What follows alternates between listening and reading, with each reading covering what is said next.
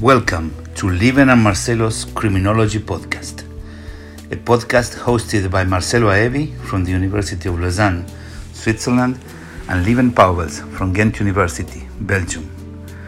We aim to draw a map of the state of criminology across Europe through the words of contemporary criminologists. How is criminology defined and taught? Which are the main lines of research? Which are the main schools of thought in each country? These and many other questions are answered here by fellow researchers who share their vision on the development of criminology in their countries from its beginnings to the second decade of the 21st century. If you want to know and compare their stories, stay tuned.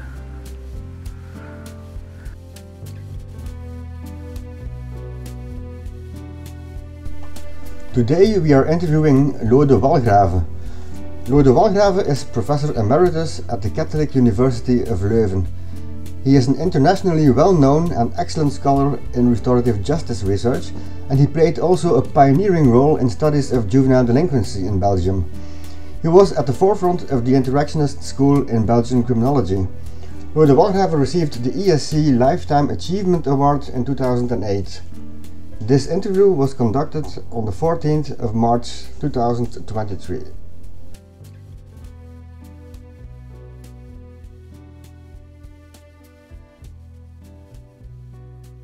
Hello, Lode Walgrave, or as you are well known in the English-speaking world, Lode Walgrave. Thank you for joining us in our podcast. It's really a pleasure to have you here. It's a pleasure to be there. Hello, welcome, Lode Walgrave. Thank you for joining us as well in our podcast, and we really appreciate you making the time for answering all our questions.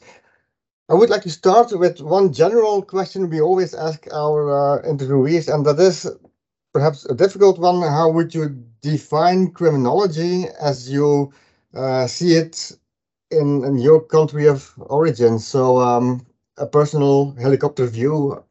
Well, defining criminology currently is more complicated than defining it, let's say, when I began. When I began, I became an assistant to a professor in criminology who was in fact a psychiatrist, Professor Delart.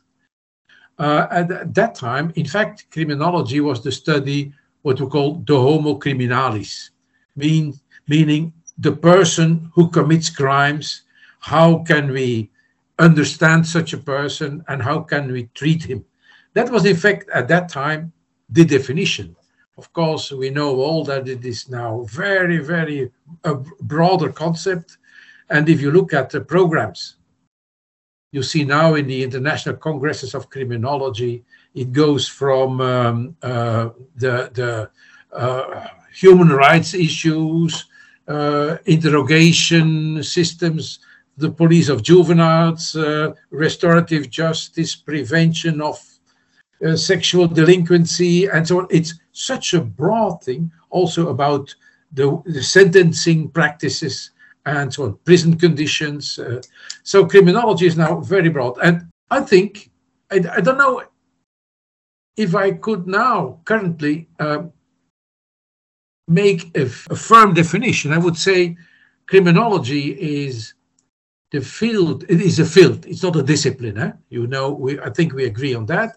Criminology is a field of research and practice where the normative meets the descriptive and the explanatory. Of course, the hardcore is the legal norms, the penal law, and so on, but also deviancy in other norms. They are more or less part of criminology. You have some gray zones around the hardcore of criminology. And if we look then at this field, we look at the one who is transgressing the laws and the norms and so on, but also at the system and on the persons who are working against these transgressions. So I think was it not Dixon who in the 70s, 1970s or 80s, after the first wave of critical criminology, who said that In fact, instead of criminology, we should better speak of controlology. I find it very difficult. You could say the most easy definition is the one who you know, I'm sure you know. So criminology is what criminologists do.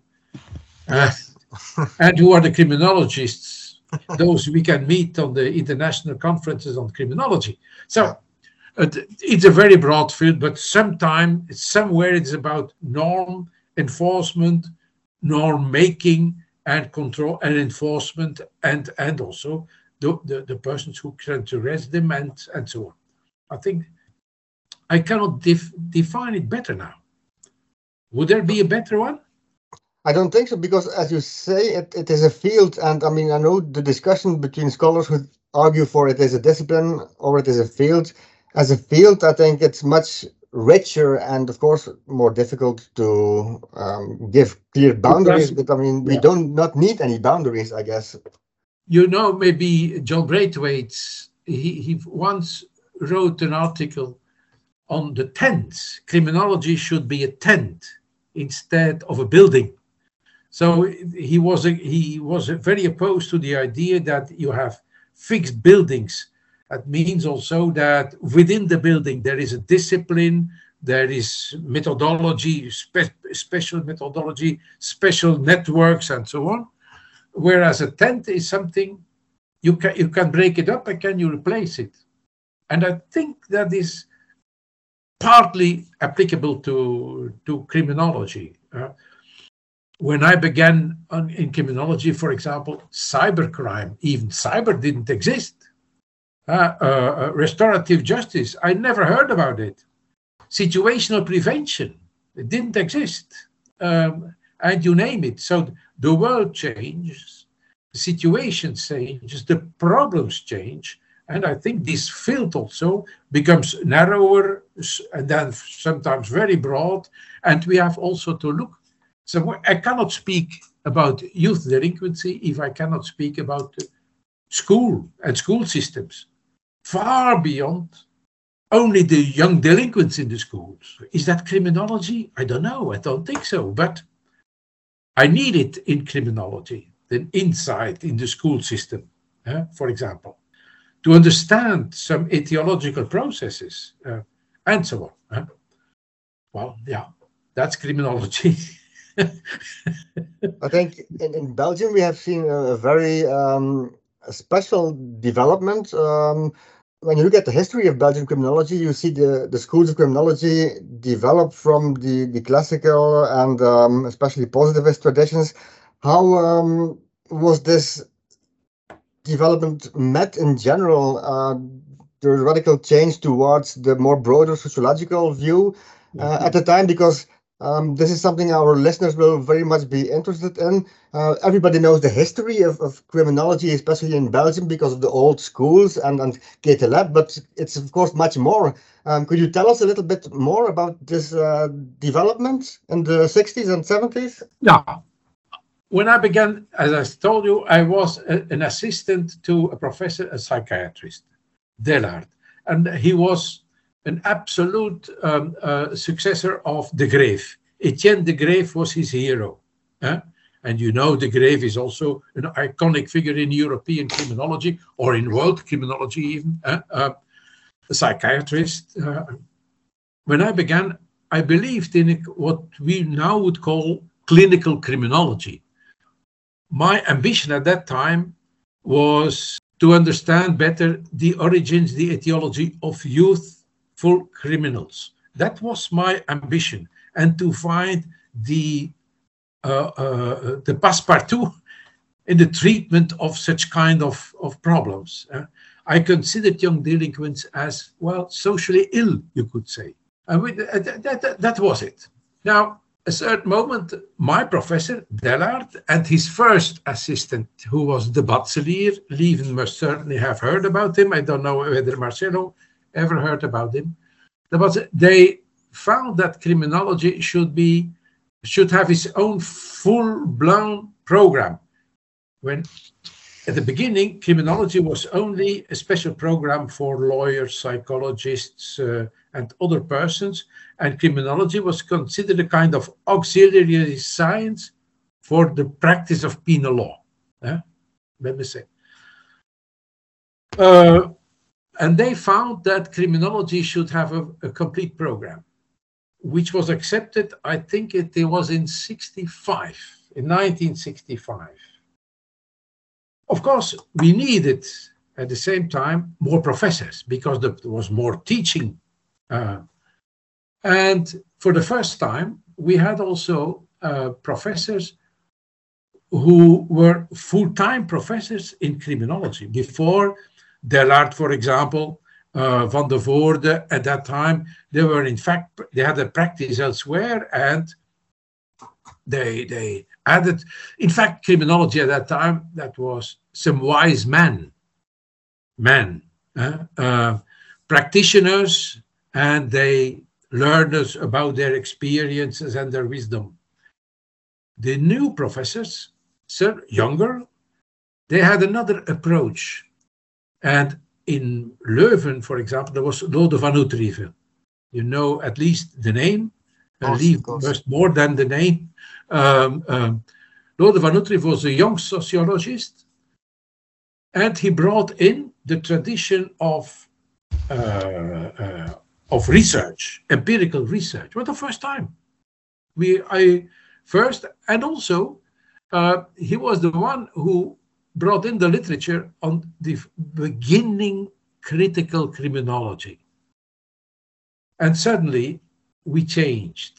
And I witnessed, together with Tony Peters, another well-known name at that time.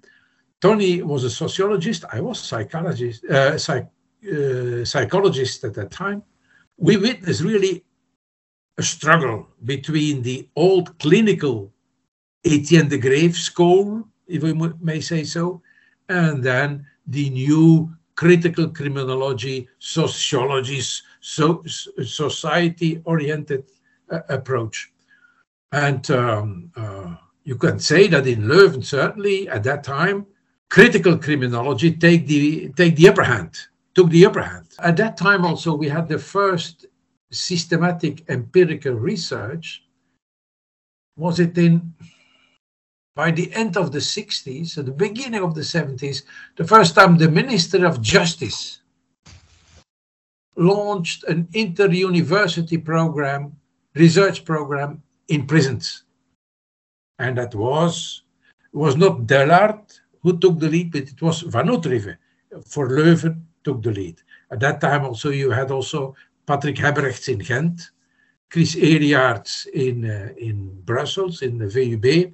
Walgrave took the lead, and he also influenced very strongly the Belgian Society for Criminology. And I remember, and I have noticed it, the Belgian Congresses on Criminology in 74 in Liège and 77 in Ghent, where the Belgian criminology really chose for a kind of conflict model in the relation with the authorities, with the criminal justice system, and so on. At that time, so in the beginning then, when we were, the young professors that we were very critical towards this system. And so criminology became also, conquered its autonomy. It was not longer an auxiliary science. We had our own approach. And of course, we were already a full-blown program at the university. We were integrated in the faculty of law in Leuven, but even within the faculty, we were really confronted with opposition because we were opposed to the criminal justice system, where we had also old-fashioned professors in penal law. After a while, you saw that criminology has got its position. How does that come? I think it's several developments. First, security problems in society became important on the political agenda. 80s, the 90s. There were some politicians, ministers, who were interested in some criminological input. And so we gave some authority at that time. And maybe I'm flattering myself now, but I think that what Tony, Cyril Feyenoord, Lieven Dupont, Patrick Ebberechts in Ghent, but I'm speaking now from Leuven, but also Patrick Ebberechts, you, Lieven, later, Chris Eliaerts, what we offered was of a reasonable quality. So we had really something to say. So we had a new relation after this very oppositional role. We gradually were recognized as, well, a university, a field, a specialization that had, or an expertise that had to be taken seriously. Not only within the faculty, because we attracted money from the outside, which was very important for the faculty, that they got prestige.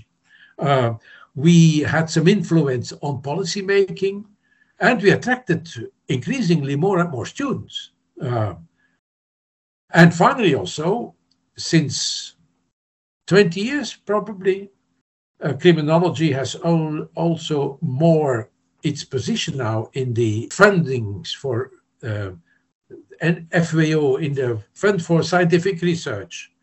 Before, when I began and I had to apply for fundamental research in the Fund for in the FWO, as we call it, we have to go through the committee from law or the committee of sociology or psychology. Criminology did not have its own commission. Since 20 years now, I see that my younger colleagues, they can apply and have their own commission where the project can be judged now on its own specific merits.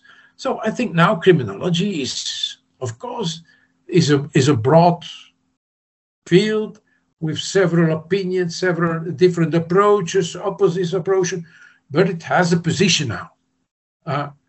And I think together with Tony, but he's deceased already, of course, but I may be one of the oldest witnesses how this whole change happened. Even in the housing, there's a great difference. When I began, there was Dellart, there was the Batselier, and there was me.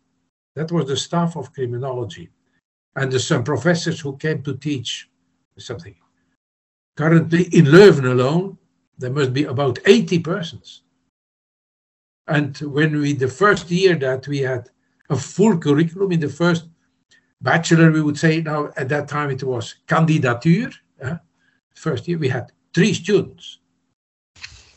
Now it is more than 300-400. I don't know. And in the criminology discipline in Flanders alone, all together, must be more than 1,000 students, I would say. Ghent, yeah. You are the most in Ghent, still? I think it's about the same, but it's huge. It's like huge, 400 or 500 new students every year. You alone. And we have, so it has its position now. And I flatter myself by saying, we did it well. But of course, the circumstances were there, and the attention for the security problems and so on were there. Yeah, Lode, this is a very, very interesting history of how the discipline or the field developed in Belgium. At the same time, before we started the interview, we were just discussing informally, and you were talking also of the bureaucratization of the work, of the amount of paperwork. How did that happen? That is not only criminology. I think the university, as my first special money I've got to organize a seminar when in Belgium the new law on probation was voted. Criminology Leuven, I was still an assistant, organized a seminar for lawyers, judges, and so on. We needed special money. Well, I just went to the rector himself. I took the phone. Altogether, Leuven at that time was 6,000 students, the Flemish part. was 6,000 students. So we could go to the rector. And I went to the rector to ask for some money. And the rector looked at me and he said, how much would that cost? I don't remember anymore. Let's say 1,000 francs for some coffee and stencils and post stamps, because there was no internet, of course. And he took a box of cigars and he gave me 1,000 francs. And he asked me, is that enough? I think, yes, I think it's enough. Okay. I didn't have to sign anything. I just left his room, his office, with 1,000 francs in my pocket. There was about, say, 10%, no, more than 10% of my monthly income. I had not to justify anything. Well, there was a trust, there was confidence. The rector trusted that if one of his people came to ask money, well, he will use it correctly.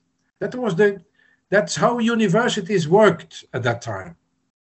You know, now if you want to buy one book, how many forms you need to comply, and so on and so on. So it has, and there's also in criminology. And we had to change when I decided to stop in 2002, 2003, it was after we decided, the new rector decided that at the university, every year should not be of more than 10 different courses. So we had to propose to the university authorities the new program on criminology, and every year not more than 10 separate courses.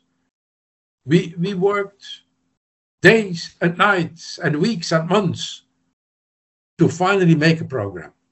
We entered that program and it was approved. But then the year after said, yeah, sorry, but now we will have the bachelor and master structure. We have to redo it, but now for bachelor and master.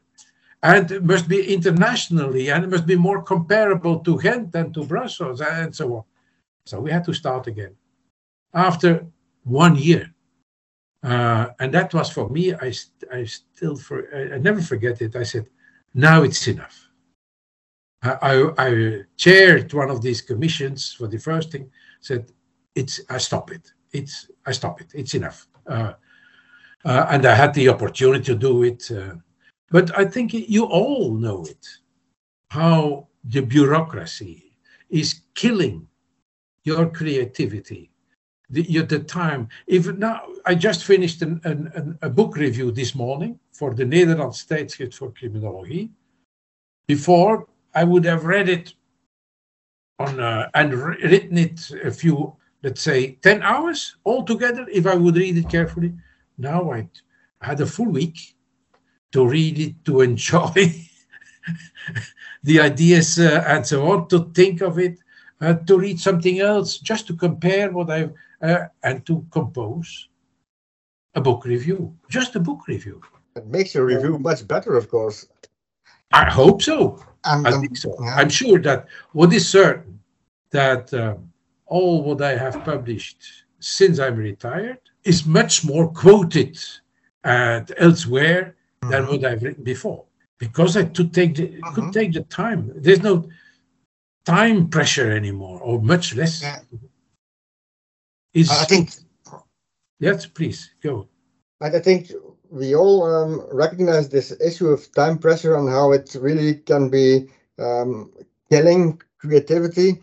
You mentioned that you have the experience, or that you personally define your best publications as the publications you wrote after you retired. But there is also something else I would like to stress, and I think that's not just for Belgium, but for most of the European, at least continental countries. We all wrote in our native language. And I think we had in Belgium a very, well, I should say, less favored position, because if I can say so, you had some influential work on the causes of juvenile delinquency with your development and your work on the theory of societal vulnerability, which was written in Dutch. At the time, I think it was in the 1980s. If you would have published this in English, that would have been way before all the English scholars. And because we wrote in our native language, I think our influence on European criminology is a little bit less than the Anglo-Saxon dominance, if I can, as a personal opinion. That's you. I absolutely agree. I absolutely agree. As you look at the rank orders of the universities worldwide, you have several rank orders, and we do not have to take them too seriously. But what we see is that always American, English, Australian universities are the top 10 are almost always only English-speaking, native English-speaking universities. Do you really believe it is because they are all more clever than we are? No, it's simply because they have more access to the international sources. They can write much more easily. For me, it's absolutely evident. Of course, in the meantime, we can have this interview in English, 2 Belgians and a Swiss. So we are used to, but still, if we could speak in our mother tongue, it would be easier. Yeah, of course. Let's admit that. Sure. I remember I was invited by Niels Christie in Oslo. And of course, because I did not speak any word of Norwegian and they didn't speak any word of Dutch, it was in English. I was the only non-Norwegian with the students and Niels and I. And at that moment, it was good, it was pleasant, it was a good discussion. But at that moment, Niels had to say something that he could not say to his students, explain something. And he did not, even Niels, who was very familiar with English, and suddenly he switched to Norwegian to his students. Of course, I didn't understand the word, but I saw his body language. And suddenly I saw another Niels Christie. With gestures, with humor, and I saw the students in another. That is what happens to us. We are the poor ones, you know. No, but some international colleagues appreciate it, and they really understand that it is difficult, but some others do not. That is so. And I think, you know, my recent field in the last 20 years was especially in restorative justice. Yeah. As you know, there is another atmosphere, climate in this field of restorative justice scholars. They are more, I do not want to be too offensive for the others, of course, but there is more respect, and they do more. Yeah, there's more effort to understand and to give you the floor and to give you the chance to explain. I think so. I'm not 100%, but that's my feeling. And yes, that's a threshold we have to take. And maybe I sometimes wonder whether the European Society for Criminology could not pay attention more to that issue. I don't know how. Simply don't know how. But of course, Europe, and certainly the continental Europe, there are no native speakers of the continental Europe. And that's typical for European criminology and for this society, that we all do the effort to use what sometimes they say second-hand English or second brain English, I don't know how to say. But if something could be done to ease the publications in English. Also, the European Journal of Criminology. I cannot, I would not understand. I would not see another possibility but publishing in English. I know, but to make it easier for non-native speakers to publish in that journal to give some facilities for the editing of the language of the first. We do it, I am in the International Journal of Restorative Justice, and sometimes there also we get submissions where we think that's interesting, it's this word, but the language, we cannot do it like that. But it's so expensive to ask a language editor to work at it.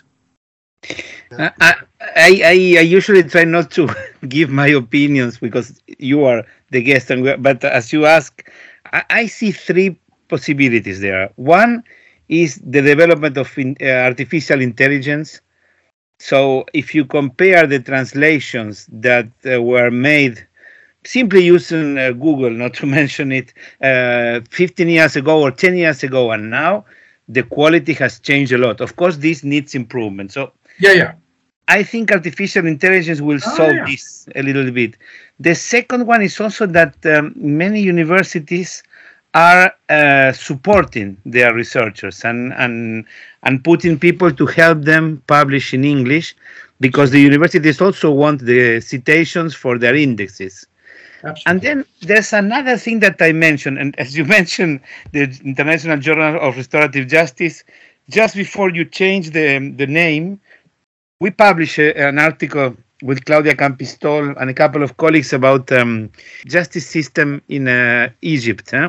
And it was very funny because one of the co-authors, she's an English native speaker with a diploma from Cambridge, I think, or Oxford. And we got a comment of one reviewer that our English should be improved. So she was outrageous. And I think this goes in two ways. I mean, the ones that write, we are not native English speakers, but the ones that read are also not native English speakers. And so this interaction is creates some confusion. And then the moment you don't get something, probably they are not native English speakers. So it's quite a complicated issue. But the only advantage, if you talk about continental Europe, is that as for all of us, it is a foreign language. We are all in a kind of equality situation because we are all talking a different language.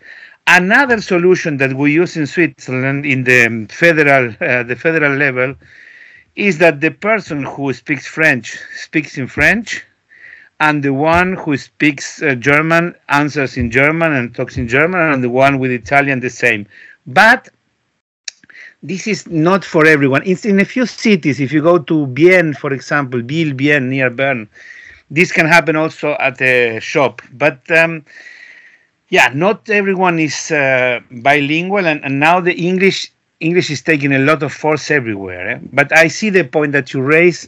I think that maybe artificial intelligence will give us the solution.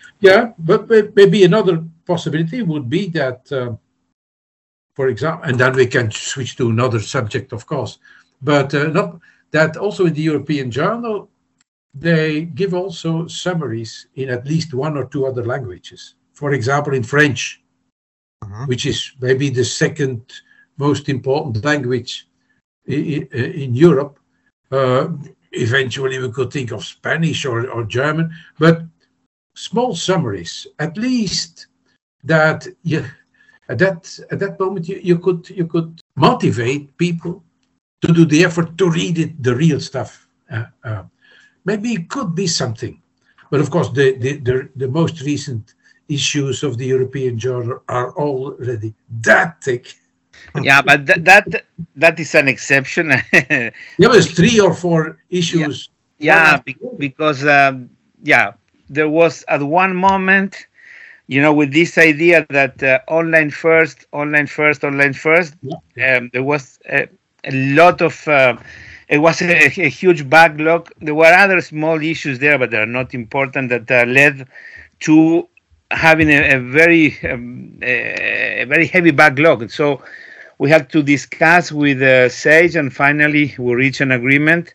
And now, since we have Kyle Treiber as the new editor, she's taking care of all these articles that were already accepted but not published, and so we had these very thick issues. It will not be the same in the future, although we will probably never go back to the issues that we saw maybe 15 years ago, the first ones, let's say, because there are a lot of articles being submitted, and although the rejection rate is relatively high, a lot of people want to publish in the journal. And well, of course, it's on the European continent is maybe the most prestigious journal for the moment of criminology in English on the European continent. Yes, I would say yes.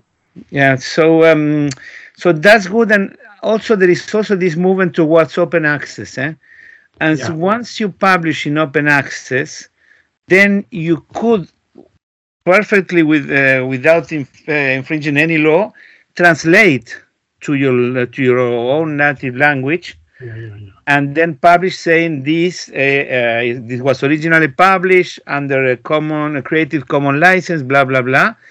And this is also a potential solution, that you first publish in the journal, and then if it is open access, then you make a version in the native language. Okay, yeah. There was another thing that you mentioned that I found particularly interesting. You said, when I started restorative justice, I never heard about it. Situational crime prevention, situational theories, I never heard about it. You mentioned a third one, I will remember it. We will go to restorative justice because, of course, it's one feeling which you are one of the popes. But about the situational approach, how was it received? How did it arrive? Because you saw that. Situational prevention. I wonder whether it really penetrated systematically well on the European continent. I wonder. But of course, as a theory, I teach situational prevention because I was also, in my time, I did also teach prevention. So I read about it and so on, and I try to see, for example, in Brussels or in Antwerp, in some bigger cities in Belgium, whether or not they had some ideas about it, and whether or not they did it consciously, or they implemented some prevention strategies that we could see as situational prevention. But as a full-blown strategy, I don't think that it has ever broken through here. Did it? In Switzerland, yes. In Switzerland, yeah. For example, the heroin prescription programs that you also had in Belgium. These are clearly, it's harm reduction for drugs, but it's situational crime prevention also for the part of crime. I see what you mean. Sometimes it's related to persons. Of course, in Switzerland, with the influence of Martin Kilias, who was very fond of that theories. We were all influenced by him, and it's true that if you want practical solutions, you can find quite a few lines of work. But I feel this reluctance that you mentioned. In some, even when you publish, sometimes they say, I am not a fan of situational theories. It was more difficult. No, I don't think so. I was not reluctant against situational prevention. Only it was not my specialty. I had some interesting, even Paul Ponsage, for example. I remember that he was interested in that, and I think Paul had rather good contacts with police. I think it was a subject of contacts with the police, but of course you have situational prevention as you could say, a theory and a theoretically well thought through practice, and you have some intuitive situational prevention, as we all do when we go out late in the night. It's and of course Martin Kilias, indeed, I remember that in Belgium, and even you will correct me if I'm wrong. I think in Belgium, the main prevention idea is still socially, the prevention based on well-being and promoting the inclusion of the people who are in trouble and so on. That's still the main tradition, I would say. Is that not so? It is the main tradition. I can of course not speak of the history, but at least when I was a student, and I was in the 1990s, there was hardly spoken about situational crime prevention except within the police. And so there were also police students who studied criminology. Yeah. That's the only thing. Neighborhood watch came later, but it was always social prevention, the prevention of structural poverty and the inclusion in school prevention, delinquency prevention at school, trying to also avoid problems of abuse of drugs, and trying to avoid people falling out of the system. I think this is one of the key issues, I would say, in Belgium, the importance of the social context, be it in primary, secondary, or tertiary prevention, but this social aspect rather, in contrast to the situational one, although nowadays I have the feeling that we speak of integrated prevention, but I wouldn't say that situational prevention is our specialty, between brackets. Yeah. One of the advantages of situational prevention is, of course, also that it is relatively easy to implement. It's well delimited. So methodologically, it's easy to implement. It's easy also to see the results on short term. Whereas if you work to social prevention, in fact, it is much more vague and much more difficult to measure what the impact is on what term. If you try to avoid the dropout of school of a young boy, maybe we never can prove that if we did not help that boy with his schoolwork, he would have become a criminal. We can never prove that. Whereas in situational prevention, you can really have figures in that neighborhood where you install your video cameras and so on. You can measure how many complaints are lodged at the police and so on.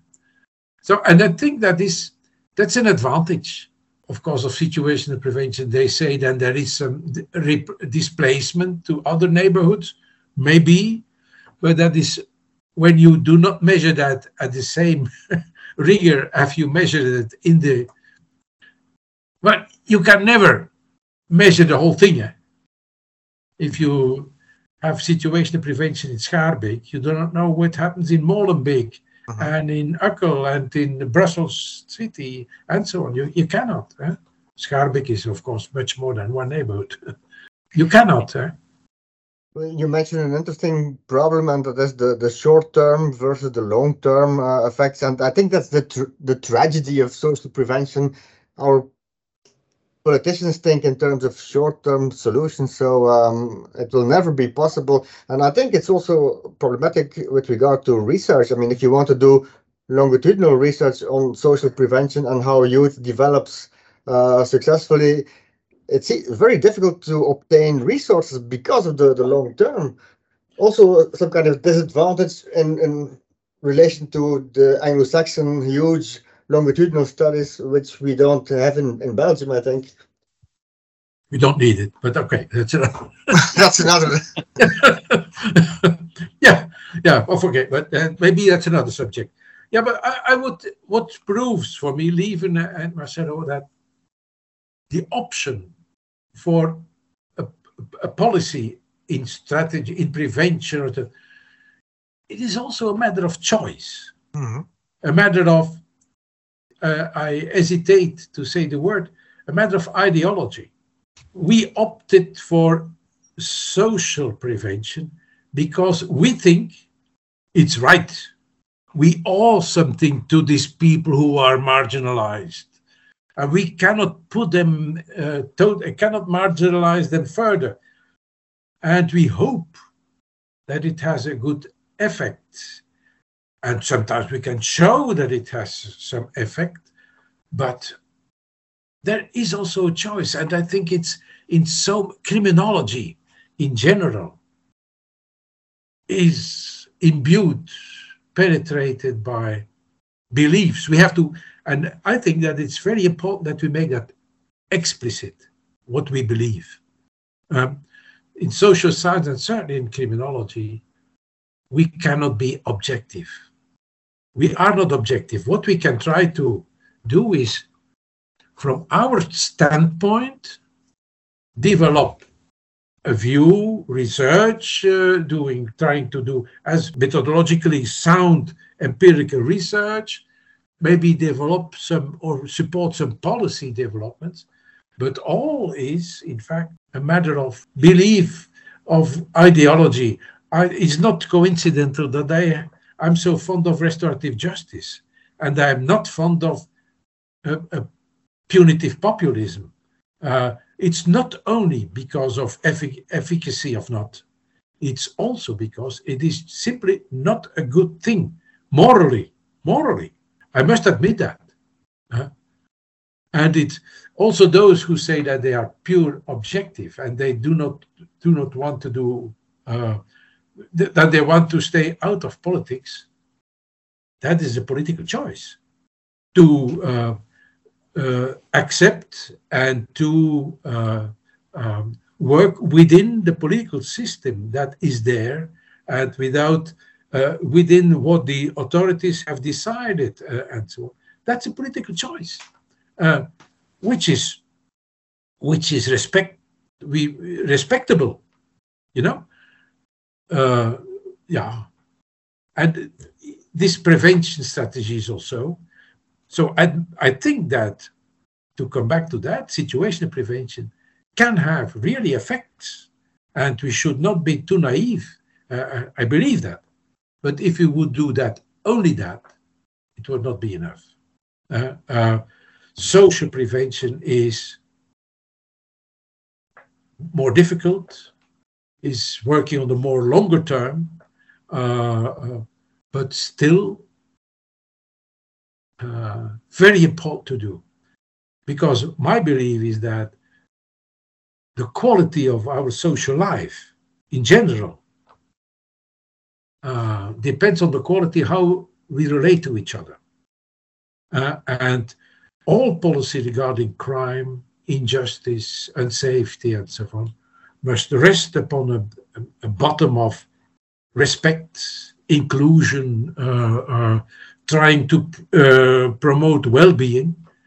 And then, of course, there will, despite all we do there crime will exist. And then we need to find some things to defend us against these acts. But we cannot exclude this. It is, No, but perhaps the key, no, it's good, but perhaps the key is to combine things in a meaningful way. But I remember at the ESC in Helsinki, I remember, Niels Christie, but especially Jog Young being very derogative about, especially Jog Young. Niels was doing his stuff of crime does not exist, but Jog was more on the line of, really aggressing directly, making derogatory remarks about the research of Marcus Felson. That was really, But finding the right, la voie du milieu, that would be the solution. And yes. And another thing that you mentioned, because we are interested in these changes in the field, then we can talk about how crime changed also during your lifespan. But also you mentioned the arrival of restorative justice in the field of criminology, and how did that happen? Well, I can only speak of my personal adventure, if you may say so. You may know that I was, in my younger years, an enthusiast critic of the juvenile justice approach, protective youth protection. I thought not only that it was not efficient, but also that it neglected, in fact, the rights of the juveniles and also of the families and so on. They were approached as problem and so on. And I was very critical about it, but I did not want to return to the punitive. So I was a bit stuck myself. And then I think it was in 84. There was in Malin, youth court judge, Jan Peters. Do you remember this man? Have you ever heard of him? No. Yeah, you know Jan Peters. Because you talked to me about him. Okay. Oh, yeah, you have good memory there.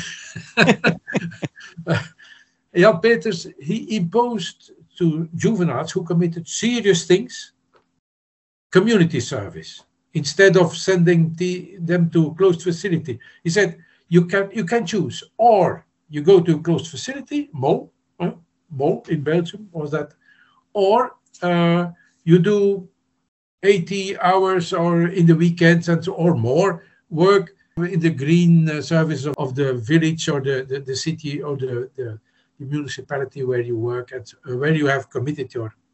And he explicitly said, you do this because you have to compensate something.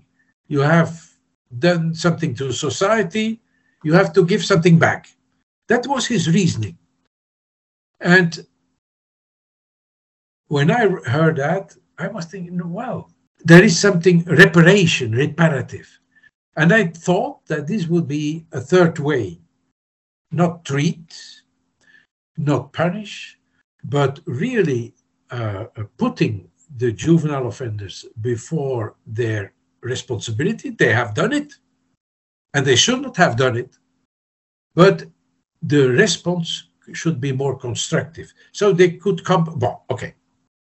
And then it was in 91 that I, for the first time, had this conference, and I heard for the first time also the phrase in English, restorative justice. In Il Gioco, I have mentioned that every time when I speak of my personal history and restorative justice, Il Gioco is for my really an epiphany. We were 30 researchers from all over the world, Americans, Turkish, Europeans, of course, Canadians, and so on. And it was like a kind of conspiracy. We would change the way justice is done. And since then, I have written my first article in Panopticon. I think it was still in 91. I was so enthusiastic what I've learned there. And for the first time, and I think it's the first time that I used this Dutch word herstelrecht to translate restorative justice. So in Dutch, Marcel, you have strafrecht or herstelrecht. Strafrecht is justice that punishes, and herstelrecht would be justice that restores, that repairs. So, and since then, the word herstelrecht has had this career in the Dutch language. And I was working at that, and so I was looking for a kind of third way for the juvenile justice system. In the meantime, Tony Peters was working 3 doors further in the same corridor. He was working in victimology and in penology. And he found that mediation would be interesting for the victims. But we didn't know of each other. So it's only after a few years that we fully realized that, in fact, we were working on more or less the same ideas, looking for ways how a crime could be responded to by a reparative intervention. And when we both retired, Ivo Aartsen succeeded us both in the field of restorative justice. In the meantime, I think the Minister of Justice at that time was Stéphane de Klerk in Leuven, in Belgium. And he was a he was on our benches as a student in law, but also in criminology. So he was very open to that idea. We wrote on his request a report on how I would see the change of the juvenile justice system in Belgium to become more restorative. And it was well accepted. But then when he was working at it, he had to resign because Dutroux escaped. And so the whole thing had to be done again. But also when Lode Walgrave, as a minister from the Socialist Party, became Minister of Justice, she was still interested very much. So I was in many commissions. And the advantage was, I think, that first I could, really think politically. So how can we in practice implement it and so on? And that was for me also very fruitful for my theoretical work. I think I'm one of the restorative justice scholars who is the most very well aware that restorative justice and criminal justice, they have to find each other. They need to find a balance. As many restorative justice scholars are, in fact, I'm not at all an abolitionist, for example. Whereas the original literature in restorative justice was in fact abolitionist. I've never been, because I was immediately, I had this provocation from the minister, if you could say, at his commission. How would you do it? So, and it was very interesting, and I think that was very fruitful to me. It was also very fruitful for Tony, and then later also for Ivo, because also in prisons and in the penal law change, it is not at all how we finally would ideally see it. But I think that for the moment, Belgium, certainly on the European continent, is one of the most restorative justice-oriented countries on the European continent, maybe the most. How can you measure that? Certainly. I agree. It's difficult to measure, but we have the family justice centers in Belgium, and I mean, we have. There's so much here in Belgium, and I know that, for example, in Switzerland, there are also here and there things going on, but on a much slower way. That's certainly. It makes me to think. Just what, and then I see Marcelo. You want makes me to in Belgium. We had some influence. The academic world has influence on policy because we are a small country. We know each other. I think maybe also in Switzerland and in Holland. We meet each other not only in official commissions, but also in reception and so on. And many of the policymakers are former students of us.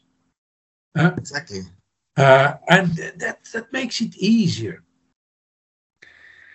I fully agree. That I think that changes everything. Switzerland is also a small country.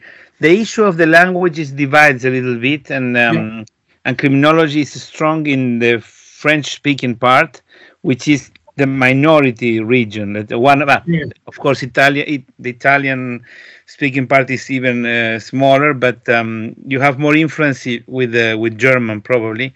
But the fact that people know each other, you can see it also. You mentioned that you were in several commissions. This is also the case here, and in some changes when the criminal code was changed in 2007, you could see quotes from the literature. Then when they went back in 2017, that was more close to maybe punitive populism. We will have a PhD dissertation on that topic next week. Maybe I will send it to you later, if you have the time.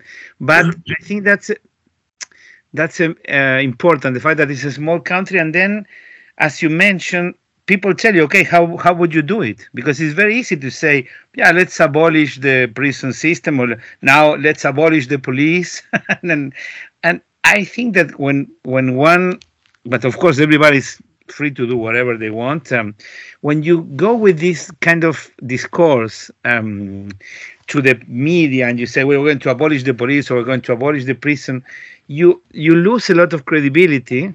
And then the field also resents this because it's I mean, in the current state of affairs, in the current state of humanity, this is impossible. So if you want to help developing things, to improve things, then you must be somehow near what's going on. And I think that is a change from the critical criminologists of the 70s that were criticizing.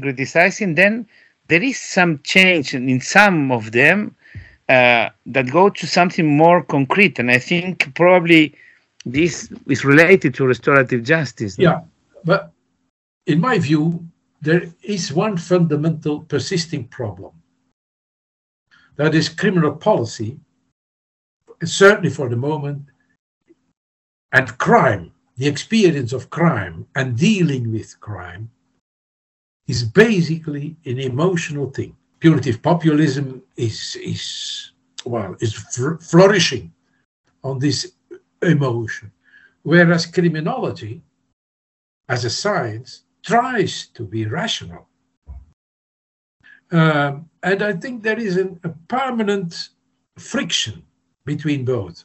And policymakers who have been studying criminology, law and criminology, they are convinced when they leave the benches, but then when they become politically responsible, they see that that they are under pressure of the punitive populism. And I think that's a permanent tension, which we cannot avoid. Even if there was less punitive populism, still, if you or I were confronted with a crime, our first reaction would be emotional. Maybe I have. It was emotional. I was absolutely. If I would see it later, we calm down. We are criminologists, so we can reflect and so on. But the public that is less informed, they remains. And then you have what was it, Bert Kuczynski, who spoke in terms of a crime carousel. The emotion of the crime, media who blow up still the emotion, and then even also the profession of the criminal justice, police and so on, they try to stir up this because they have interest in more attention for crime. For example, in Antwerp, you see now very well how some, very recently, they stir up the problem of the drugs, because then they can get more funding and more staff and more to fight against the drugs that threatens us all. And so there is an idea that all the time crime is raising. And the politicians, for a part, they can try to be reasonable, but they are under pressure. They cannot really counter that.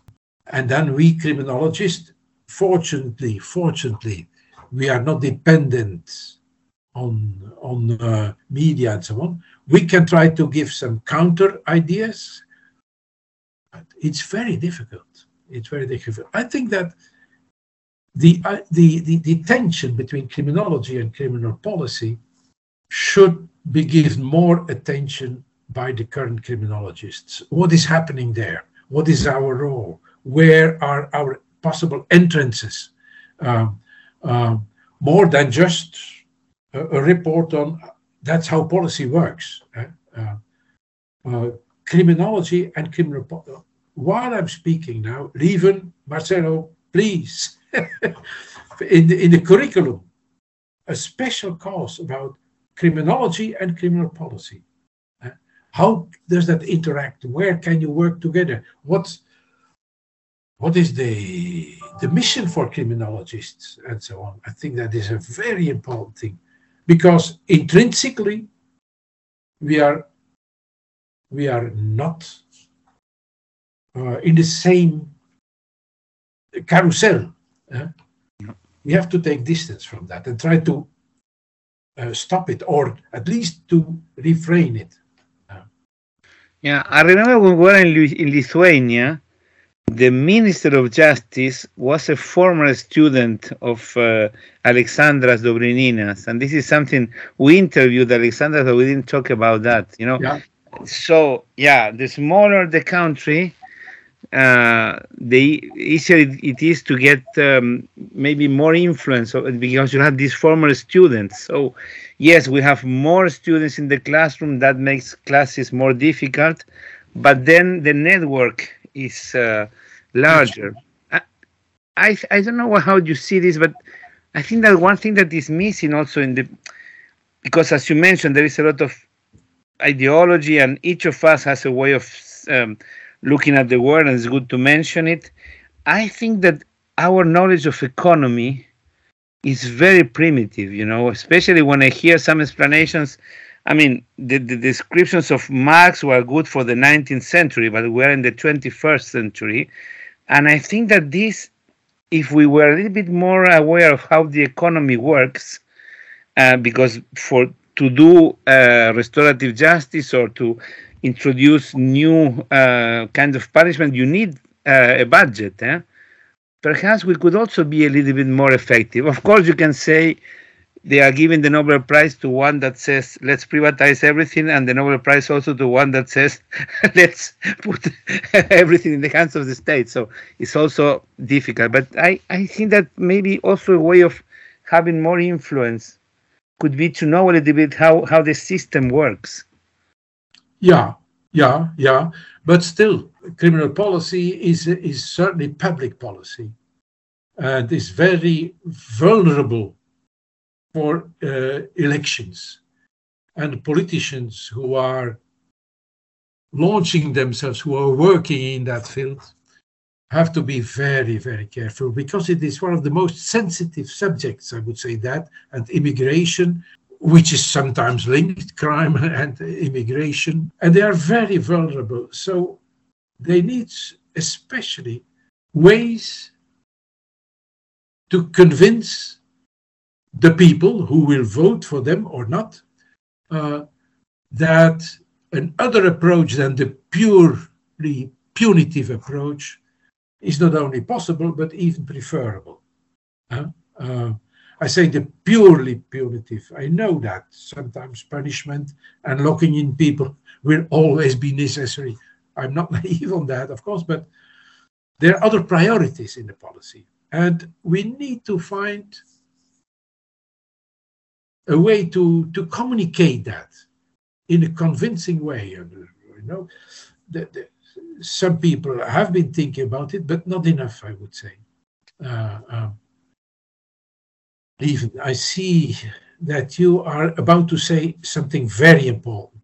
Not important, I mean, but I think you raise an interesting, very difficult issue. I mean, the relationship between criminologists and criminal policy. Criminologists need to speak out.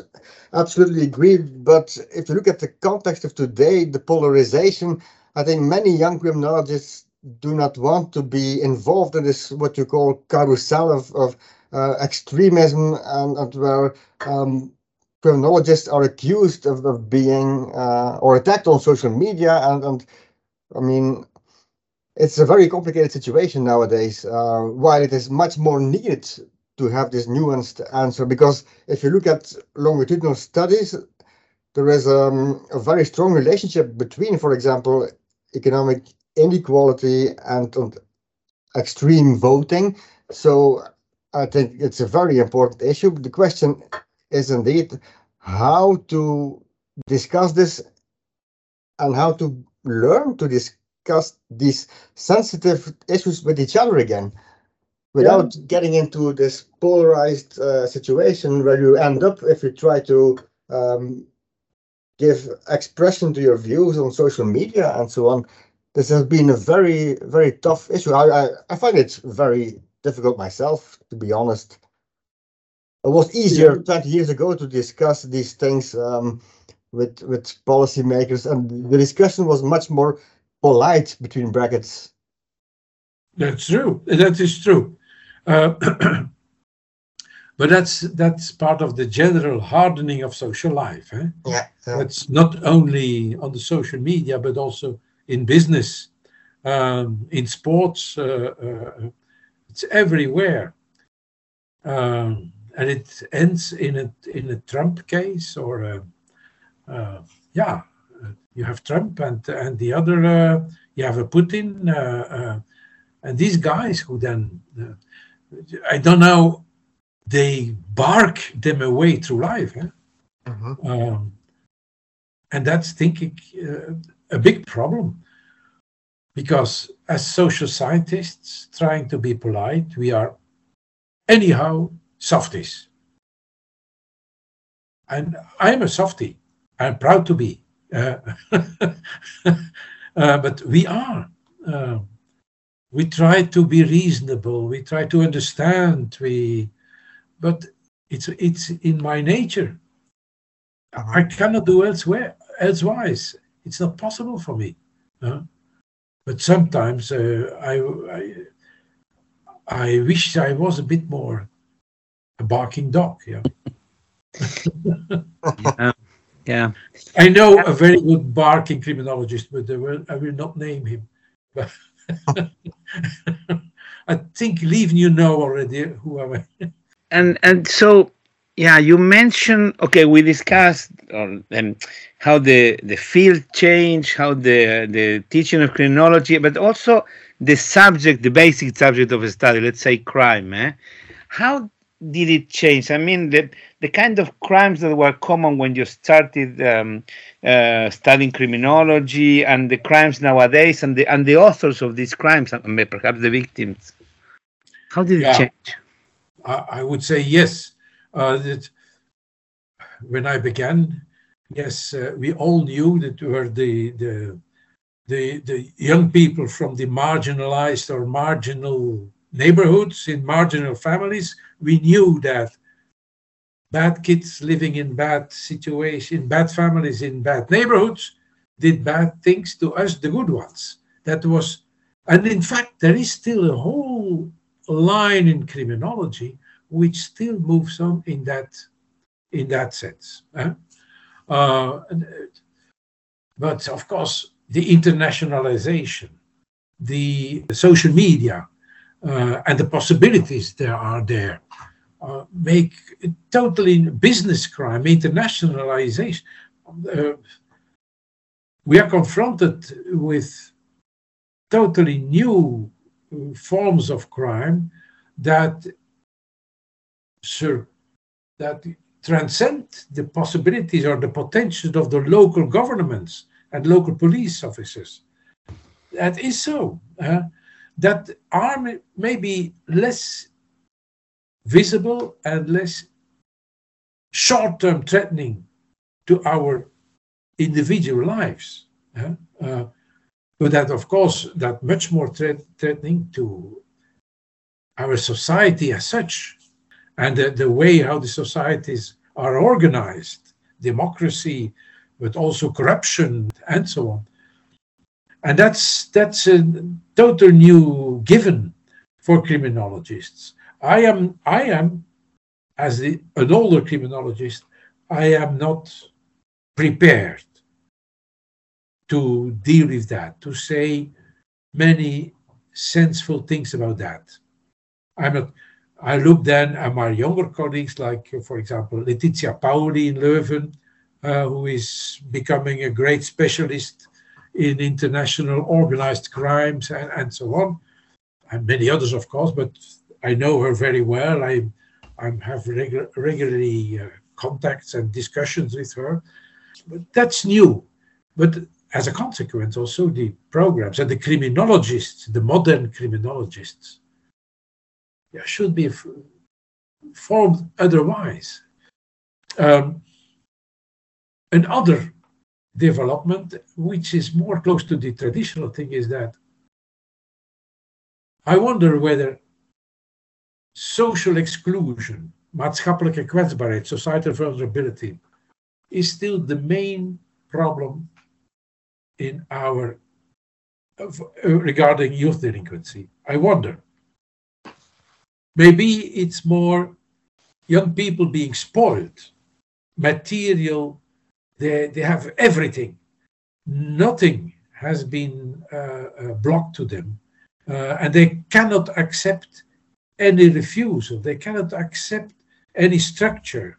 I think that is, I don't know the English word, the verwenning. Can you translate that to Marcelo? Being spoiled. La génération gâtée. Yeah, The gâté. spoiled children, gâtés. spoiled generation, yeah. Yeah. And I think this is, regarding juveniles, maybe a more important thing than currently social exclusion. Also in these so-called marginalized youth, social provisions make that they have their life, but that they go to steal and so on because they have to show on everybody what they have, what they can do. Les enfants gâtés. You know, Marcelo, it's an old article by Christian de Buist. You remember Christian de Buist? Yes, He was yes. older than I was. And I found an old article written by him, Les enfants gâtés, in the Revue de droit pénal et de criminologie. The author, and it was an eye-opener. It was very psychological. It was an absolutely and he together with another psychologist, I think, they just described how they treated in a kind of children's clinic des enfants gâtés, des enfants gâtés who committed already offenses. And I think this is a very important thing for the future. We have to take care of that. It's not for me anymore. It's for the others. But because the social exclusion issue, it's still very important for policy. But I think that for research, we know it. It's variations on the same theme all the time. Maybe we could leave that. Well, of course, I see. Leave now. You are skeptical about what I'm saying there, but my first opinion would be another research saying that the bad kids living in bad people. Yes, another one. For Chris Eliards and Ido Weyers, they have written several volumes on youth delinquency in Dutch. Mm-hmm. And a few years ago, in that volume, Nicole Vettenberg and me, we wrote together an article on maatschappelijke kwetsbaarheid. And a few years ago, they planned, and they have also edited, a second edition, a new version. So Nicole and I, we were invited to review our own article and to adapt it, to update it. So we jumped into the literature and so on. We didn't find new things. Uh-huh. Yeah, other wordings, yes. Instead of hanging around on the streets, now they speak of unstructured socialization. But it's other words. But what actually happens we didn't find really new things. So we did not change. We wrote that, among others, that we were surprised to see that. I agree. I wasn't skeptical about this. I was a little bit more skeptical about the fact that while criminologists know so much about the problems of exclusion, that policymakers just don't do more about it because it has been proven 1,000 times. Absolutely. Yeah, but that's true. We know it, but they don't apply it, implement it. They don't draw the right conclusions, the policymakers. That's absolutely. But it is not because we have said it 100 times that it is not true. Sometimes they say, "Oh, Professor, we know that you have said it 20 years ago." We said, "Yes, but it's not because I said it 20 years ago that it is not true."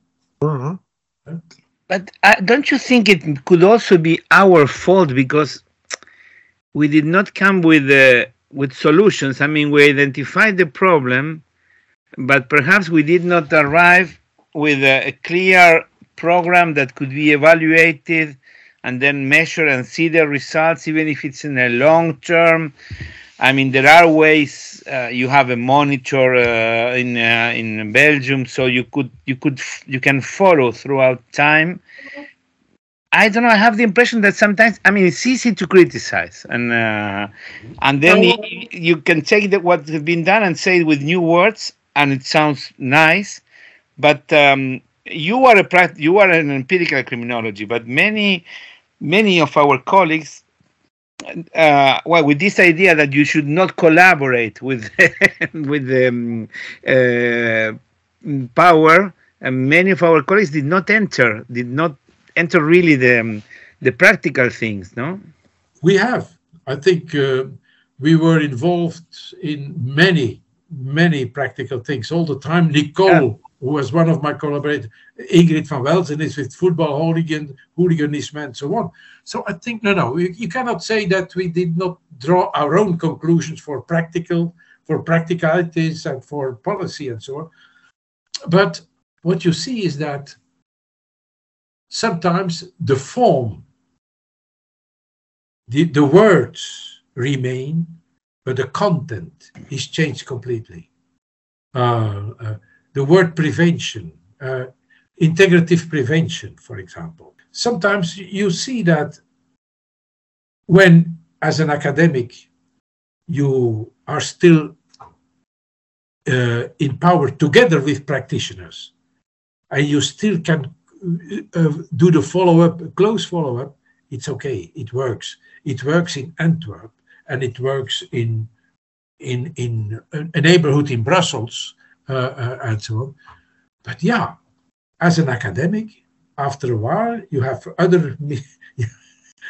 you start another project that you say, okay, it's really, and then it becomes so fluid, and the words, the name remains the same, but the theoretical and practical accuracy, if I may say, disappears.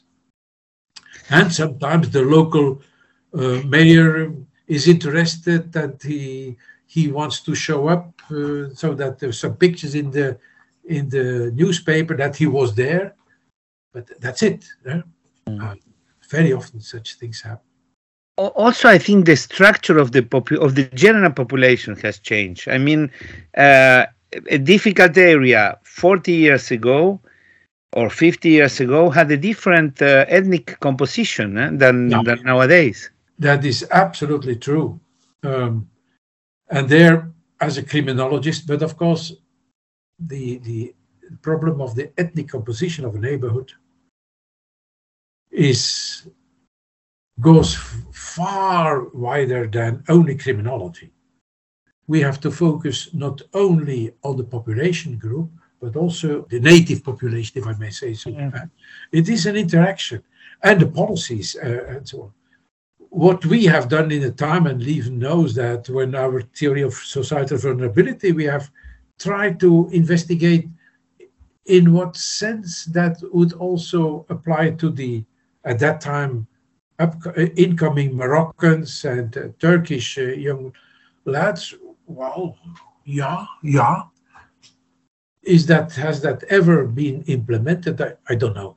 I know that some Uit de Marge, for example, this big organization for juveniles at the time, they used societal vulnerability as this theoretical structure. But I didn't follow up it anymore. So I did, and it's still used among practitioners of social prevention because it's a broad network, and while the ethnic composition and the young adolescents change, the problems remain the same of exclusion, inclusion. So it is still used as a framework to critically look at who is getting only the positive effects of the system and who gets the negative effects. So it is still I think it's still a very important issue. It just has gotten new dimensions, I would say. Yeah, of course. Yeah.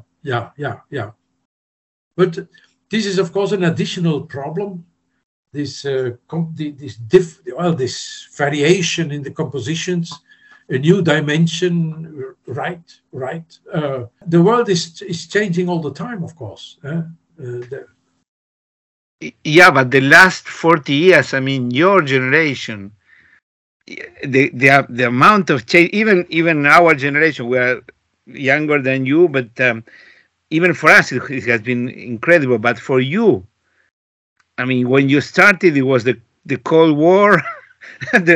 Europe was divided. But the Cold War, I was not suffering from the Cold War.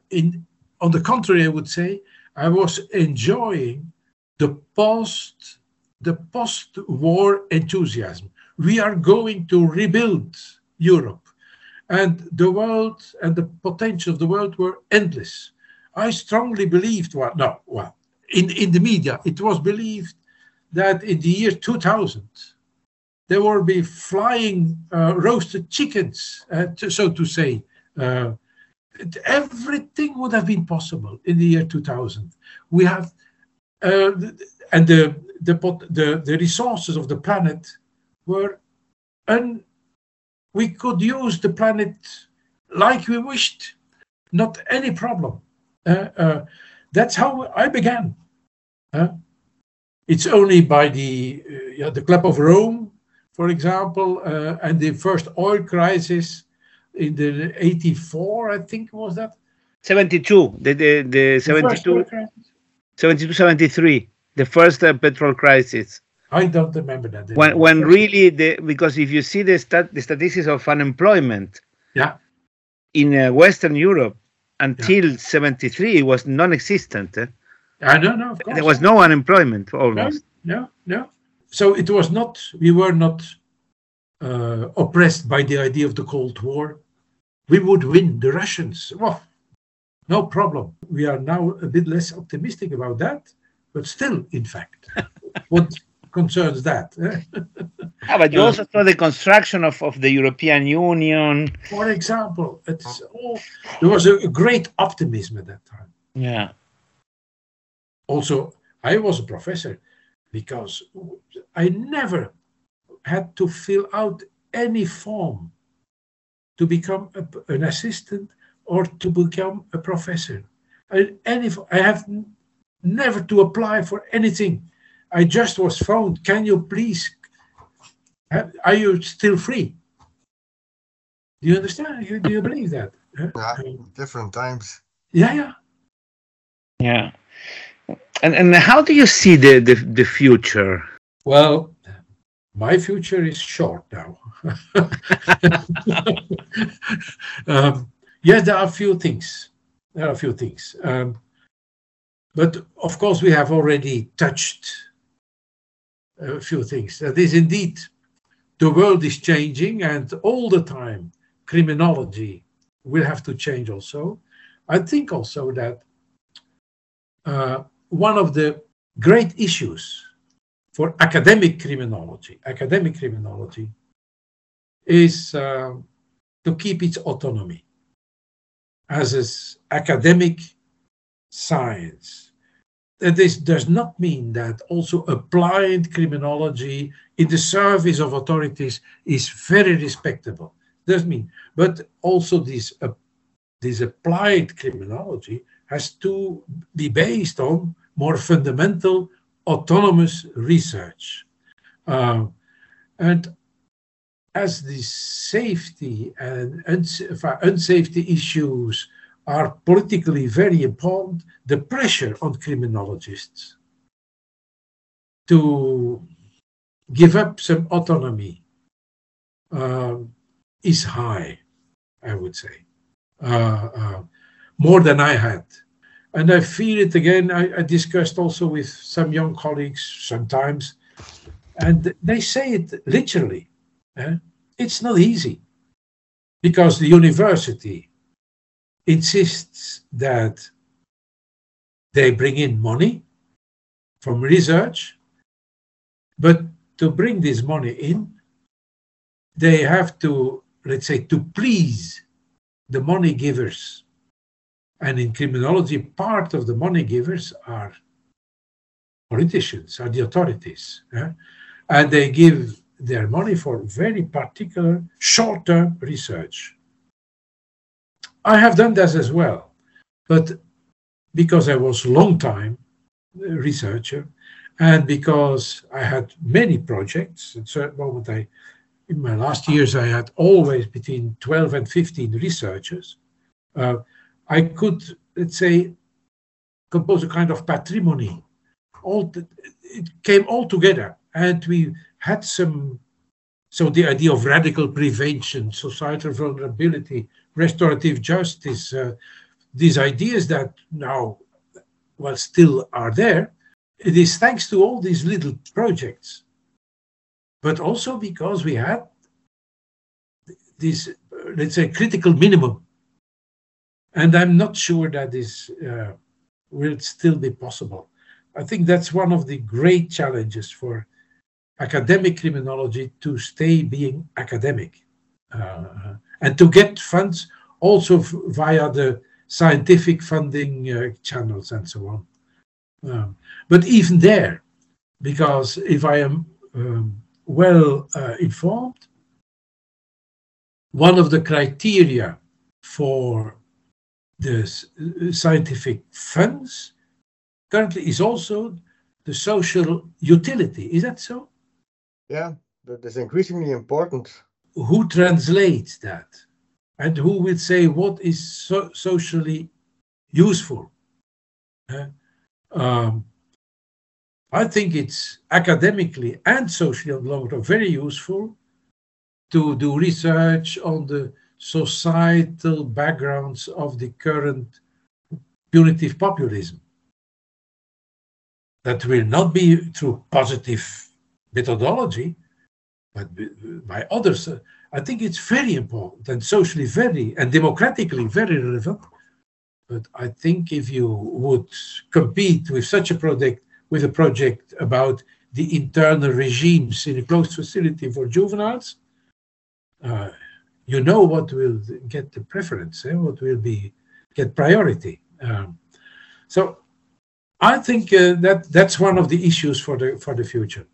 Then, of course, the internationalization, criminology and public policy in its explicit relation.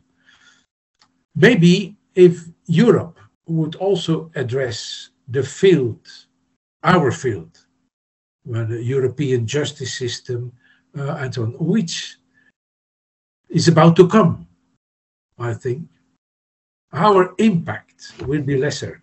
Now you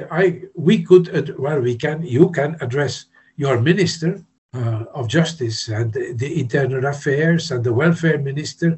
They are all, so I will not say at hand, but they are at a reasonable distance. But if it will be in Europe, it will be much more difficult. I have written that when I've got my European Criminology Award, in my speech, I had 3 criteria for good criminology. And I think this is still important. That is autonomy, indeed, but also methodology. Of course, that's the plus value of all intellectual activity that claims to be scientific. That is methodology. To keep one's own intuitions under control, to canalize one's own intuitions and desires and wishes on the one hand, and to make what you find really controllable, checkable for the others, so that you produce shared knowledge, meaning not objective knowledge, but knowledge that is accepted also by as much as possible others as knowledge. And the advantage of such a knowledge, shared knowledge, is that it is a platform. for policy and also for further research. And the methodology is the basis. So that's the second criteria, autonomy, methodology. And the third is responsibility. We are, maybe you remember that, I compared scientists to chickens. We do not lay an egg and we do not leave it to the others to do with that egg what they want to. We must be aware that what we find and what we say and what we publish, that it matters, that it is used by others. And we must be aware of that. So that's my third criterion. And I think if you can keep these three criteria well, we can go a long way. Lode, I was just checking because I couldn't remember if you got the award in 2007 or 2008. It was 2008. Yeah, I remember the speech. It was published in the newsletter. Eh? Yes. Okay. Yes, Yes. Yes. So that our listeners can find it. It the newsletter of the European Society of Criminology. Because I enjoyed it. Was Edinburgh, I think. Yeah, it was in Edinburgh. Yes. Yes. I liked it. Yes, it was still one of the highlights of my life. Well, of my professional life, certainly. I have other highlights in my personal life, I must say. Children, grandchildren. So I think we cover more or less all this. Especially, I think it was very interesting to see this all these developments that you saw through your life, and we also talk about the future. I think we cover most of the things we wanted to talk about. I don't know, Lieven, if there is something else. You gave us a lot of food for thought, because there are a lot of things about the future. This is very interesting. I think our listeners will also enjoy this because that's, of course, our job, thinking, not just doing without thinking, but thinking before doing. We covered all the topics we usually discuss. So we are social scientists. We have great responsibility. In fact, we are privileged. In fact, we have a reasonable payment. It could be better, of course, I know, but reasonably paid. We have a great freedom in deciding. We have, of course, many obligations also. So we have to give something back. Everybody on his own way, of course. But that's a responsibility, I would say, really. Yeah, that's a good epilogue, I think, for our talk. Really, Lode, it was a pleasure to discuss with you and to. It was a pleasure speaking with you and being challenged. Yes. And really, really nice. Thank you very much. Thank you very much, you. Thank you very much. Bye. Let's keep in touch. Yes. Bye. Thank you. Bye. Bye. Bye.